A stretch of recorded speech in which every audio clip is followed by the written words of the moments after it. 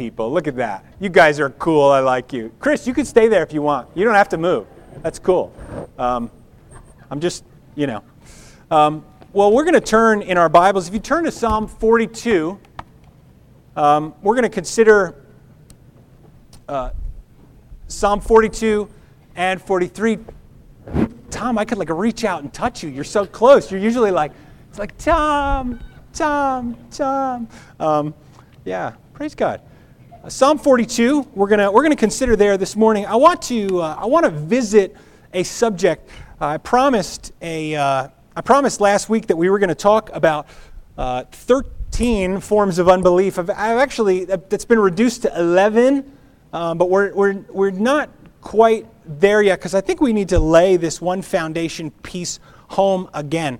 I want to drive home a point. I want us to drill down deep into an essential truth because I believe that we need to embrace this idea exhaustively before we go and expose these areas of unbelief in our hearts. And so we're gonna read Psalm 42 and 43, and I want to talk about the fight of faith in our hearts, and then next week we will move on to unbelief in a greater and fuller way. So Psalm 42 and 43.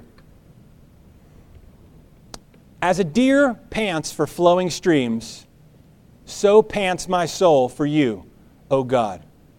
My soul thirsts for God, for the living God. When shall I come and appear before God? My tears have been my food day and night, while they say to me continually, where is your God? These things I remember as I pour out my soul, how I would go with the throng and lead them in procession to the house of God, with glad shouts and songs of praise, a multitude keeping festival. Why are you cast down, O my soul? And why are you in turmoil within me? Hope in God, for I shall again praise Him, my salvation and my God. My soul is cast down within me. Therefore I remember you from the land of Jordan and of Hermon, from Mount Mizar. Deep calls to deep at the roar of your waterfalls. All your breakers and your waves have gone over me. By day the Lord commands His steadfast love, and at night His song is with me, a prayer to the God of my life. I say to God, my rock, why have you forgotten me? Why do I go mourning because of the oppression of the enemy? As with a deadly wound in my bones, my adversaries taunt me, while they say to me continually, where is your God? Why are you cast down, O my soul? And why are you in turmoil within me? Hope in God, for I shall again praise Him, my salvation and my God. Vindicate me, O God, and defend my cause against an ungodly people. From the deceitful and unjust man deliver me. For you are the God in whom I take refuge. Why have you rejected me? Why do I go about mourning because of the oppression of the enemy? Send out your light and your truth. Let them lead me. Let them bring me to your holy hill and to your dwelling. Then I will go to the altar of God, to God my exceeding joy, and I will praise you with the lyre, O God, my God. Why are you cast down, O my soul? And why are you in turmoil within me? Hope in God, for I shall again praise Him, my salvation and my God. Let's pray. Father, we pray that you would enrich us, embolden us, enliven us, and teach us as we spend time in your word this morning. Lord, we pray as we consider this song, verses 1 and 2 and verse 3 from the sons of Korah, that just as they learned how to fight back against unbelief, we pray that we would learn to do the same in our daily lives. Father, we pray that as we prepare to do some surgery over the next 2 weeks as we prepare to dig deeper into our souls and confront areas which perhaps have been left locked up, which perhaps we have been afraid to unlock the door. Lord, we pray that you would show us the way. We pray that you would show us your grace. We pray that you would encourage us in your truth, and we pray that we would learn to live and to love these truths. Father, I pray in all these things that you would guard my soul from having the posture of one who acts like he has arrived. Because the longer I know you, the more sure I am that I fall far short of your standards. And I know many in this room feel exactly the same, Lord. We are great sinners, but you are a great Savior. And so as we hear from your word, Lord, I pray that we would not be crushed, but lifted up. I pray that we would not be distracted or anxious, but we would be encouraged. And I pray that we would not see the standard to live up to, but that we would see the hope of deliverance. We pray your blessing on the word and our time in it. We pray this in Jesus' precious name. Amen. Well, why read Psalm 42 and then 43? This song is written to the choir master.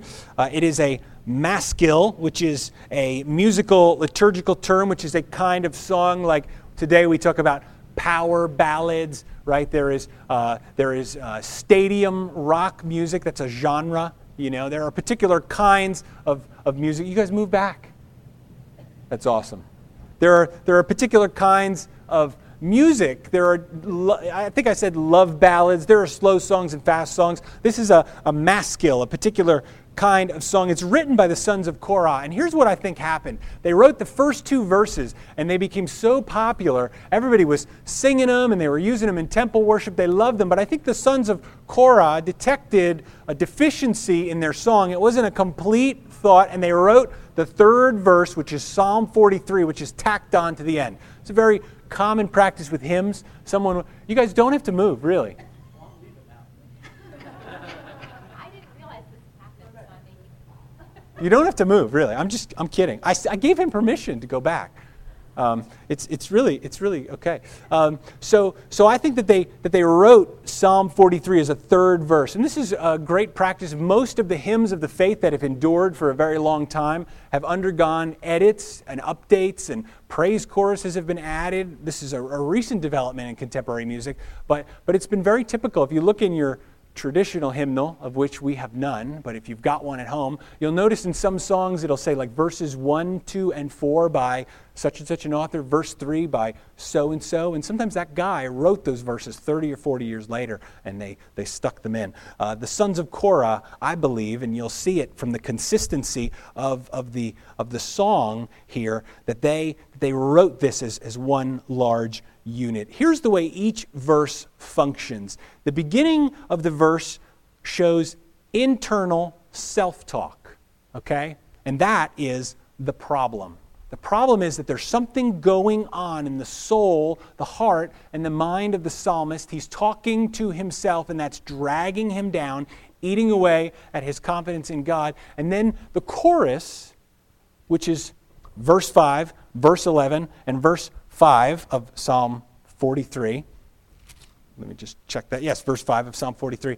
Those are the answer. And the answer to the internal self-talk is to talk back to the soul, take command, put hope and promise and joy and belief in the promises and commands of God. So that's what we're going to see in each verse. The first verse here, we see the psalmist, he's crying out about his own internal dryness. He says, he uses this image of a deer panting for water, an animal separated from his water source, longing for a drink. He says, in the same way that this animal pants for God, the way the deer pants for water, that's the way his soul cries out. He is thirsty for God, the living God. I think that John captures this analogy well in John chapter 4, where Jesus calls himself living water, the living God who satisfies the soul. Jesus says, whoever comes to me will never thirst. He's crying out for God. He longs for God. But he is unable to appear before God. Verse 2, he's unable to get to temple worship, and this makes him sad. Notice how sad he is in verse 3. He says, tears have been my food. It's a bitter, salty meal. He's weeping so much. He's so distressed about his condition, he can't get to be with God in the temple worship.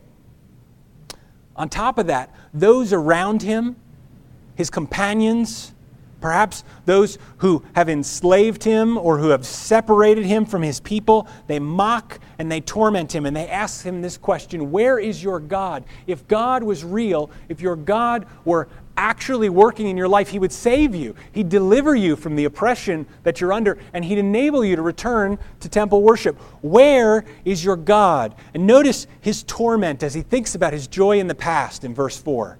He says, I remember while I'm crying, as I pour out my soul, I would go with the throng, we'd go to the temple, and we'd rejoice in God. This is what's going on in his mind. This is his internal self-talk. Do you ever feel yourself doing this? You catch your thoughts dragging you down. You catch your thoughts speaking at you, drawing you away from God. And you find yourself longing for the past, longing for a happier time. It's like the salad days, I think they call them, right? Like back when it was wonderful. Everything was great. Oh, long ago in a happier time. When we're with Nancy's grandma, invariably the conversation will turn to politics, right?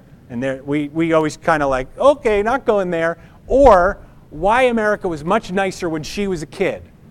And it was like wonderful when she was a kid.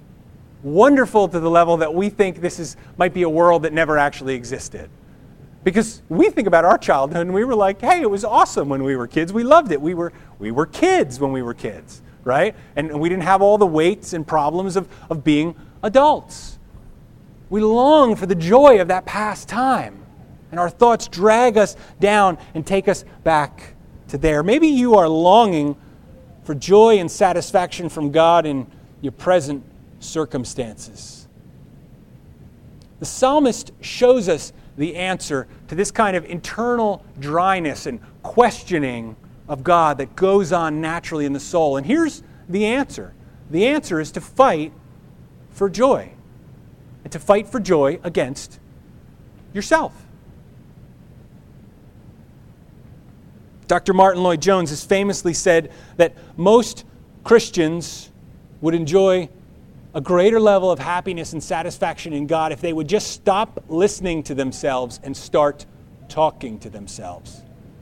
And this is a main idea. I've said this in the past. I believe I've said it recently. But I want to hammer this home, drill it down. I want you to see that this is biblical, because when we engage the fight against unbelief over the next 2 weeks, unless you're convinced that this is something we should and have to do, it's going to fall on deaf ears, and you'll think that can't work, or maybe that'll work, or maybe that's good for you, maybe it's just another theory, but it's here and it's biblical, okay? Internal self-talk, that's the beginning of the verse. Now here comes the chorus of the song. Why so downcast, O my soul? Why are you in turmoil within me? Hope in God, for I shall again praise Him, my salvation and my God. Here are the 4 stages of the fight. Okay, this is the answer. The first step is to probe. Why are you cast down, O my soul? Why are you in turmoil within me? The first step, when we hear the self-talk going on in our minds, is to say, what are you worrying about? Self. What are you dwelling on? Have you ever taken a worry or a concern test of yourself? This is how I do it. If I find myself distracted a lot, and I find myself, the day, it's kind of like the mood that I'm settling into is one of like despair. woe is me. A lot of times what I'll do is I'll try to grab the thought, what is it that I'm worrying about? I write it down on an index card, and then I go back to whatever I'm doing. And then when I feel worried again, I look at my index card and I think, am I worried about this again, or is it something else? And if it's something else, I write that down.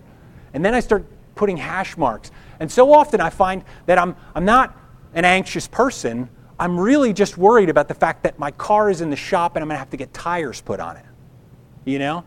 I'm thinking I'm going to be poorer, or I'm thinking somebody I love is going for a medical test.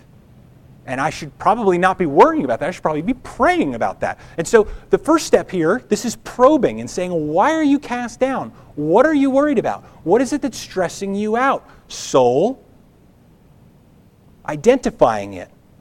But notice the next step here. He now commands his soul. He provides direction for his soul.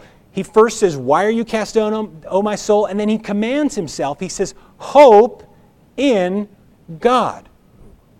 Put your confident expectation, put your hope for deliverance, put your focus for deliverance on the God who loves you and promises to save you. We live in a culture that thinks that emotions are the front of our directional compass in life. Does that make sense? Our emotions lead us and guide us. We hear people say things like, I just can't help the way that I feel. I mean, this is the way that I feel, and so this is what I'm going to do. As if our emotions are what guides us and not the minds that God gave us. That's putting the caboose in front of the engine, the cart before the horse. If we were not able to command the emotions, God would not command us to command our emotions. What is the greatest commandment?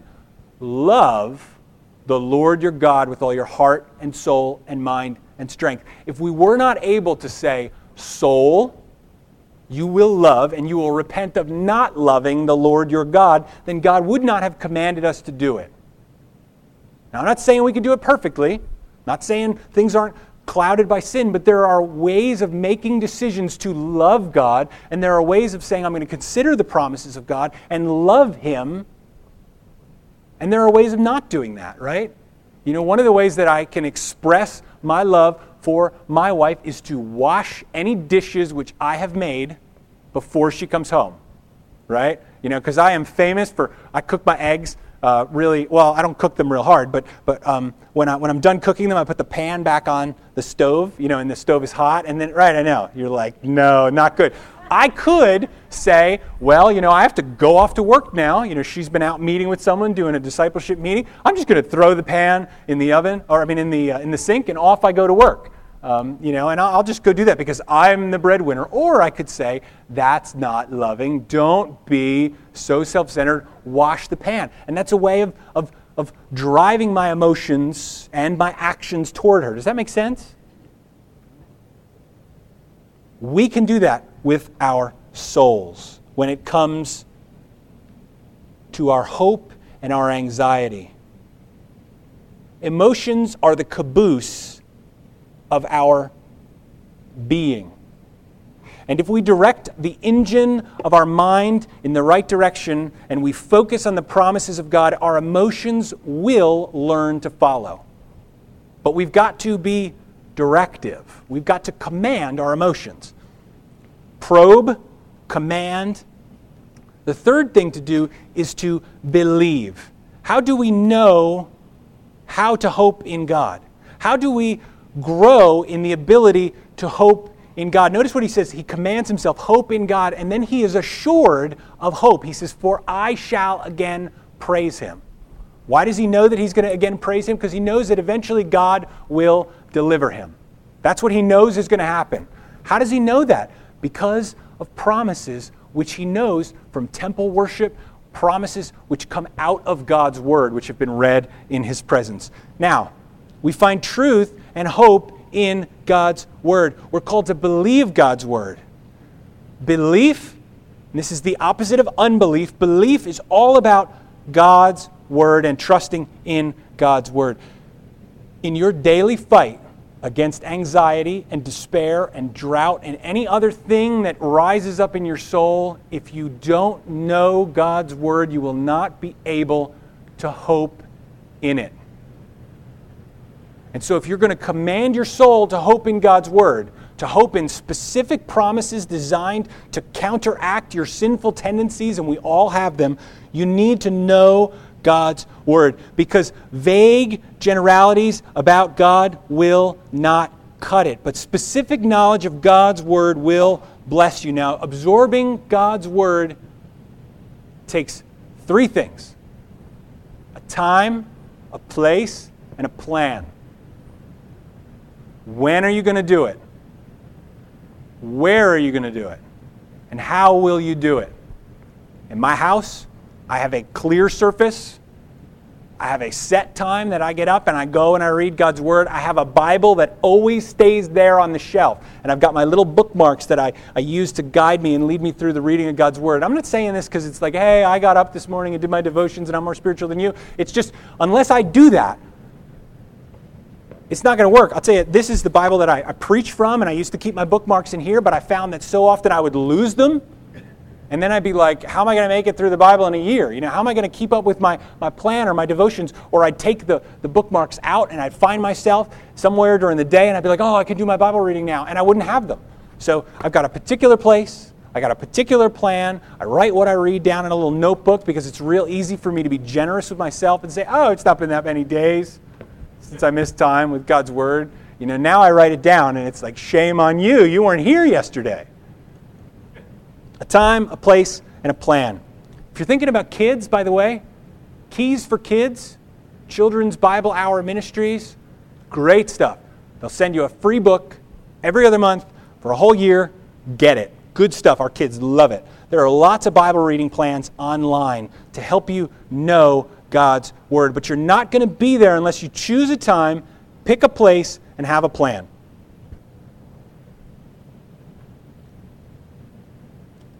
Probe your soul. Command your soul. Believe in specific promises from God's Word, and then focus.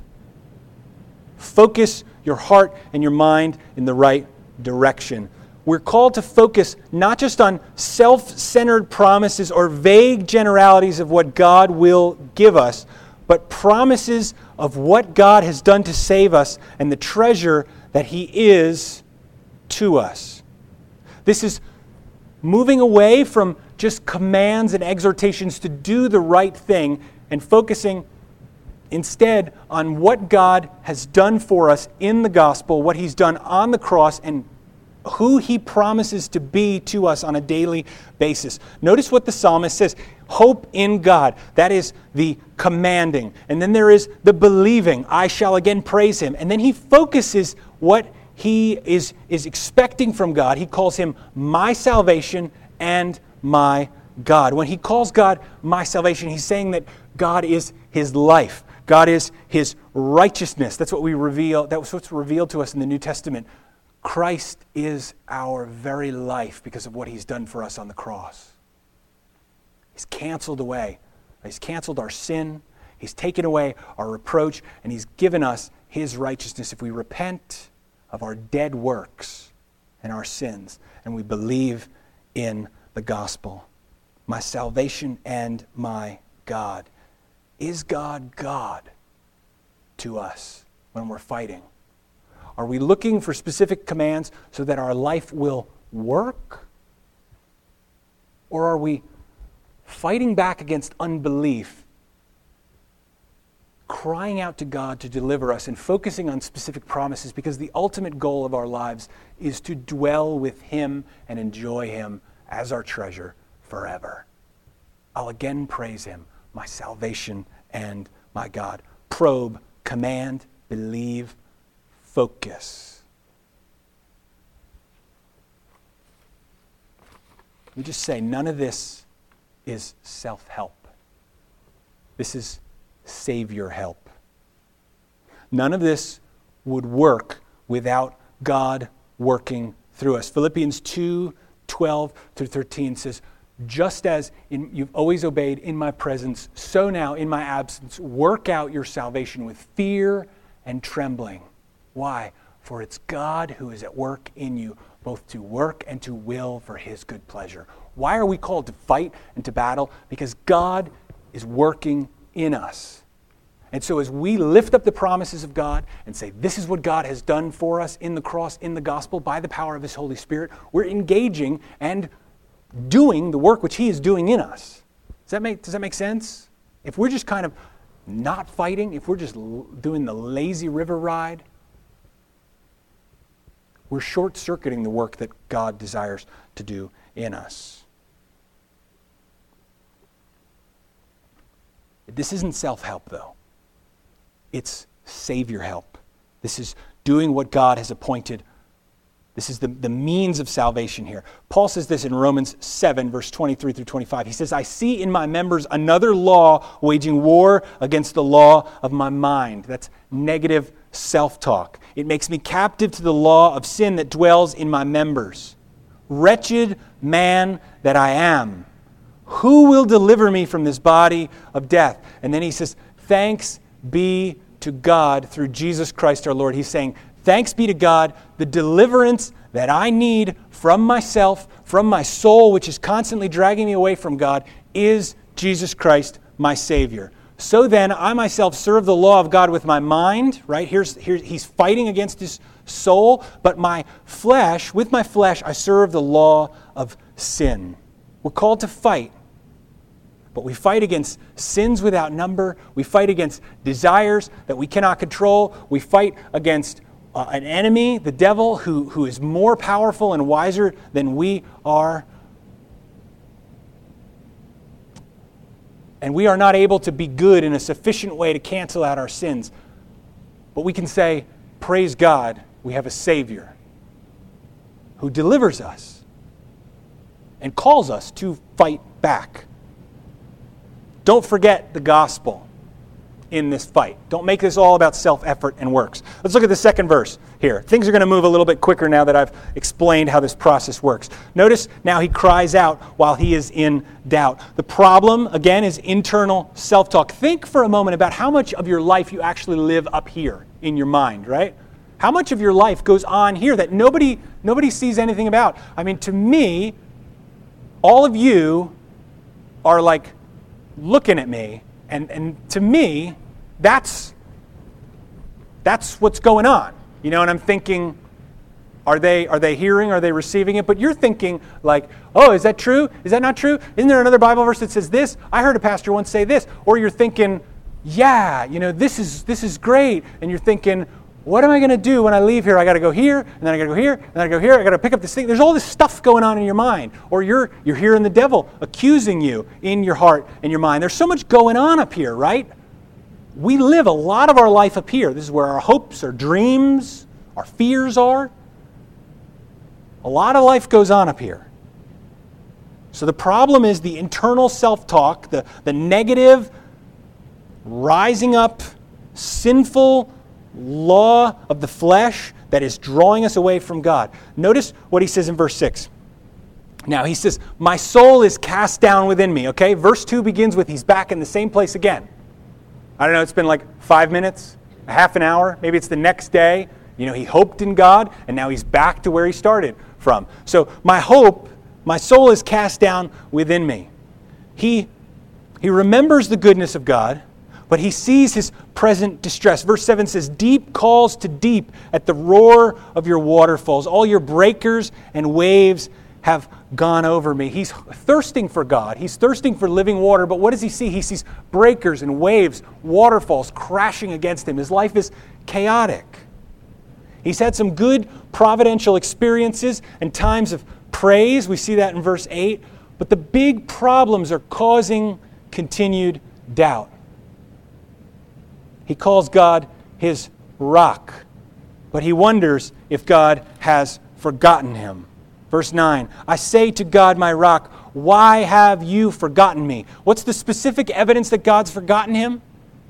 He goes about in mourning because of the oppression of his enemy. It stings him when his foes mock him. Have you ever had that? Somebody says something to you and it just sits on you all day, like a kick me note. You know, it's just like stuck there, and you're like, oh, and you can feel, and you feel it burning inside you. Like, is this who I really am? Am I really incompetent? Am I really insensitive? Am I really like that? The stinging wound. They say to him, where is your God? Your God's not real. This isn't true. God doesn't love you. Are any of your present circumstances causing you to doubt God's goodness and love toward you? Do you ever feel like God is answering everybody else's prayers but yours? And it's like Valentine's Day in grade school, right? 20 kids in the class and the prettiest girl's got 19 Valentines. Why did you forget me? It's like she didn't forget you, buddy. She overlooked you. You ever feel that way towards God? Why is everybody else prospering and I am struggling? Notice what the answer is. Verse 11 of Psalm 42, he says, why are you cast down, O my soul? Why are you in turmoil within me? Hope in God, for I shall again praise him, my salvation and my God. The psalmist's answer is to fight for faith and hope and joy. He begins by probing. He turns his soul over. The heart, Jeremiah 17:9 says that the heart is desperately wicked and sick. Who can understand it? The image that I like to think of is a Dagwood sandwich, the Blondie comic. The guy makes the sandwiches that are so big, that he can hardly carry them. He's always like holding it under his chin. He doesn't just put a pickle on a sandwich. He puts the whole bottle in there, the jar of pickles. And it's this huge, massive mound of problems. Our souls are like that. You'll start in the morning and you'll attack pride and you'll repent of pride, and then you'll find anger and bitterness, and you're like, oh, okay, get rid of that. Didn't realize that was there. And then there's impatience, and you're like, okay, repent of that. And by midday you kind of feel exhausted, right? You're fighting back against sin, and then you think, well, but at least I'm fighting back, and then you're like, oh, there it is again. There's pride. Okay, repent of that. And your soul is complex. It takes this constant removing of sinful layers. Why so downcast, O my soul? Hope in God. Part of hoping in God is to realize that God has revealed himself as good. The scripture says that he does all things well. He never fails. He never changes. He never tempts anyone to evil. He always gives good things to his people. And so often we need to repent of not believing in his goodness or his faithfulness toward us. There I go again, doubting God's goodness. Command your soul to hope in him. And then believe. He says, I will again praise him. It's not enough just to read the Bible. It's not enough. Because you don't have it with you all the time. You're not going to be at work in the middle of a meeting, standing up in front of your class if you're a teacher. You're a corrections officer. You can't tell the inmates to calm down for just a second while you go get your Bible. You run a daycare. You can't be like, okay, everybody just hold it. I need to go get the Word of God. Life doesn't work that way. We need to have the Word within us. It's only recently, in the last 500 years, that Christians have been able to own 9 Bibles. 17 different translations. I've got this study Bible and that study Bible. I've got the NIV, the NCV, the ESV, the KJV, the NKJV.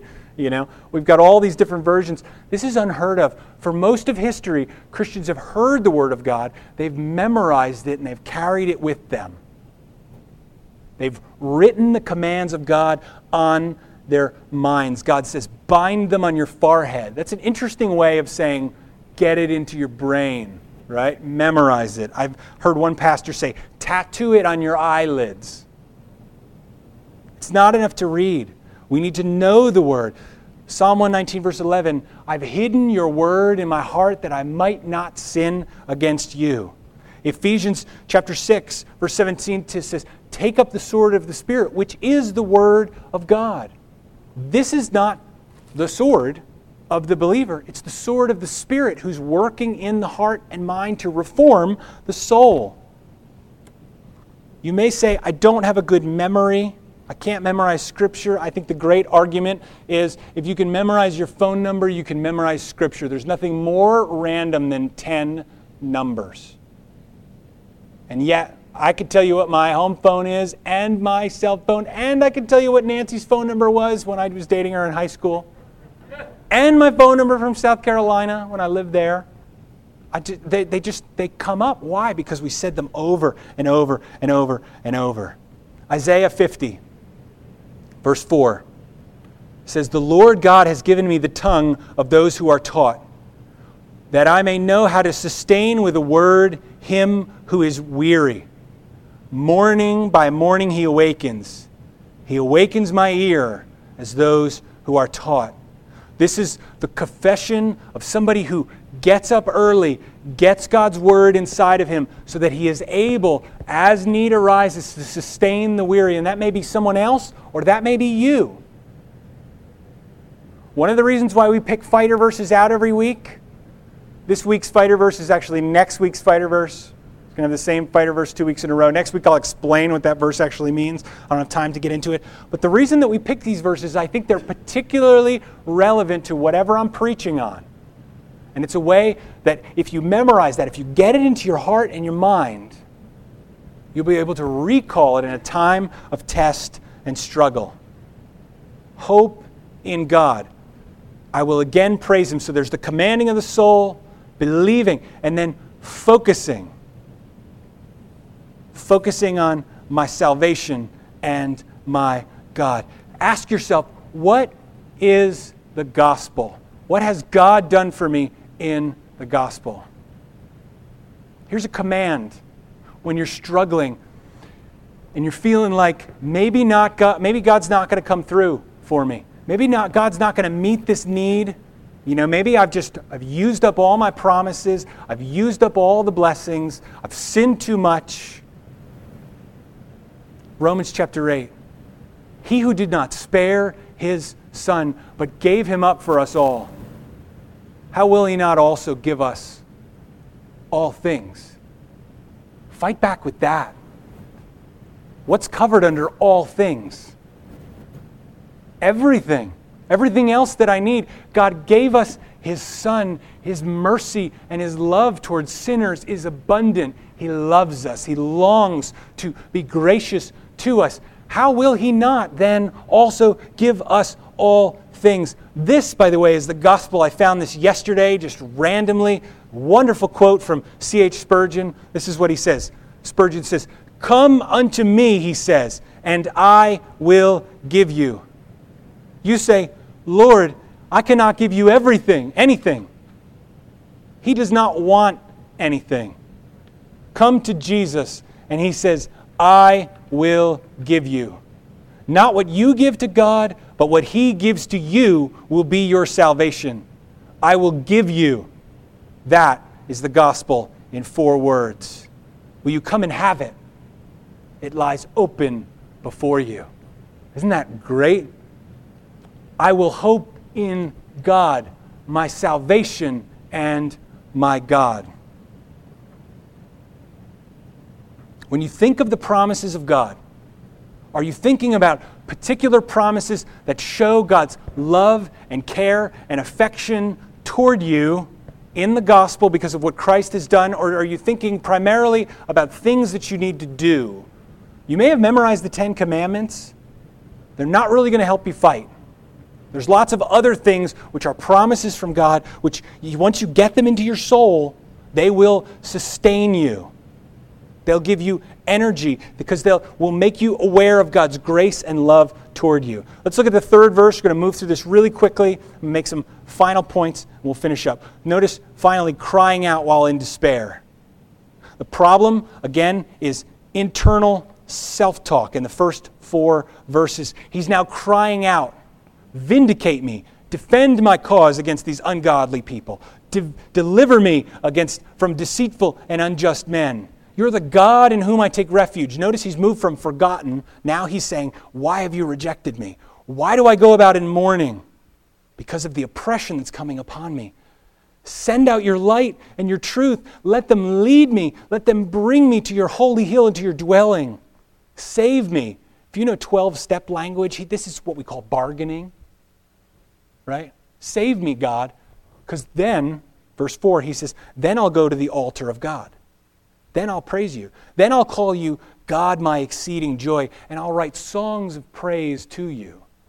He's in the third verse, but he's also the most panicked now. He's the most sinful. Why? Because he's drilled down deep into his soul and he's found all kinds of detestable, sinful things there that he's now going to repent of. Verse 5. Why so downcast, O my soul? He's probing at it. What spiritual defect is going on in there that's causing me to struggle or to doubt or to fear or to question God's goodness? He's probing. Next, he commands. Hope in God. This is a forcible thing. Have you ever been driving a car when the power steering fails? And you're suddenly like, it was so easy to turn and to guide the car a second ago, and now you're like hauling the wheel to the left or to the right. If you've not had the experience, I highly recommend it.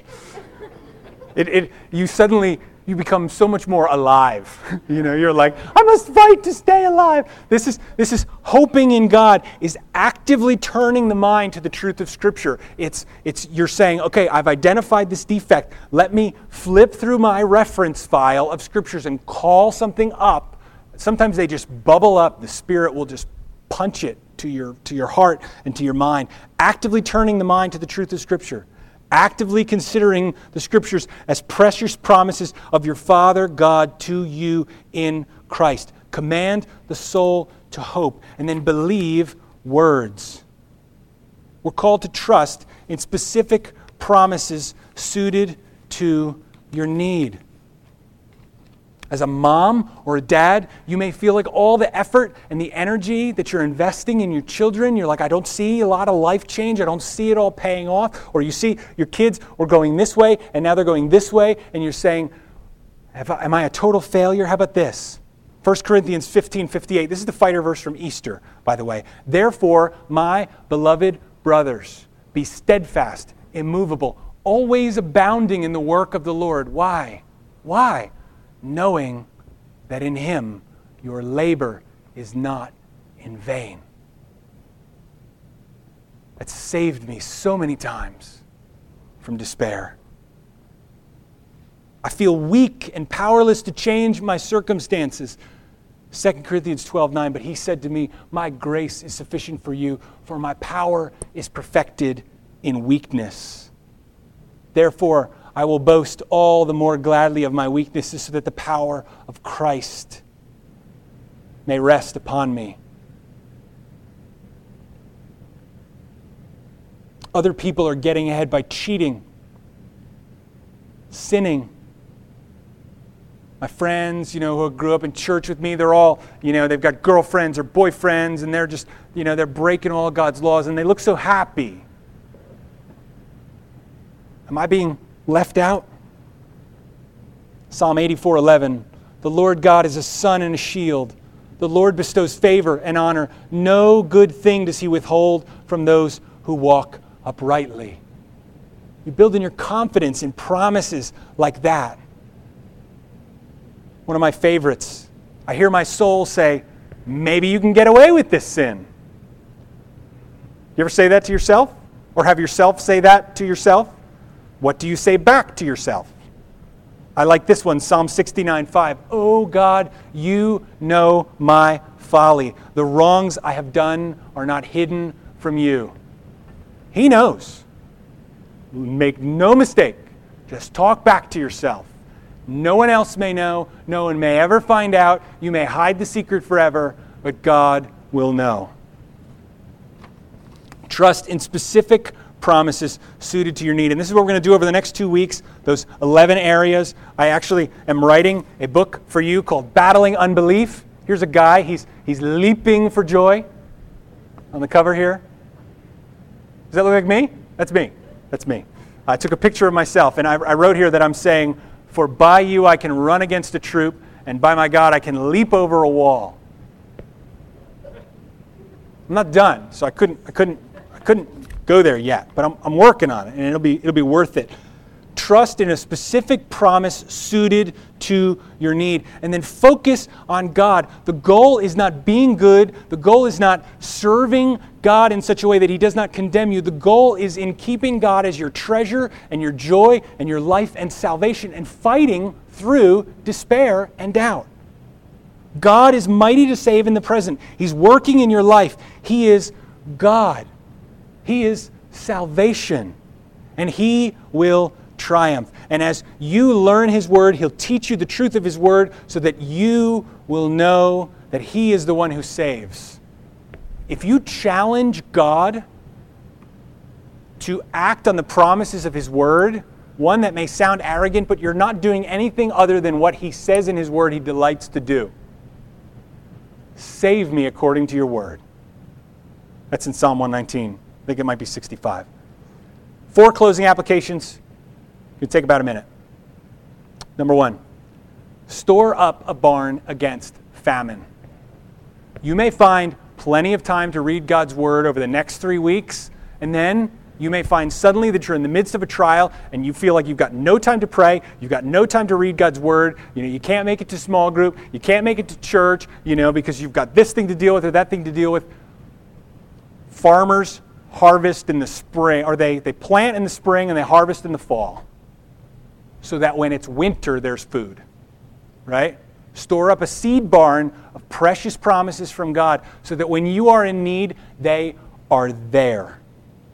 Get yourself a Bible reading plan. Maybe that's what you need to do this morning, is write on your notes page, Bible reading plan, and go and get one. If you want one, I will email you one. I've got dozens of them in my file cabinet.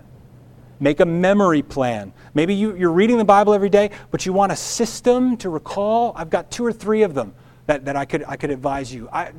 Not a lot of them work for me. I just write them on index cards and say them till I know them, and then I lose them.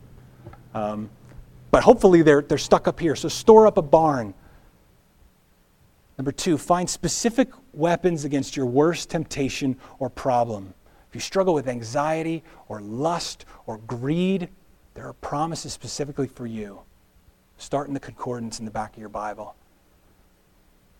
Number 3 is to acknowledge that each and every day your worst enemy is yourself and your unbelief. It's not the world and the devil. They cannot hurt you.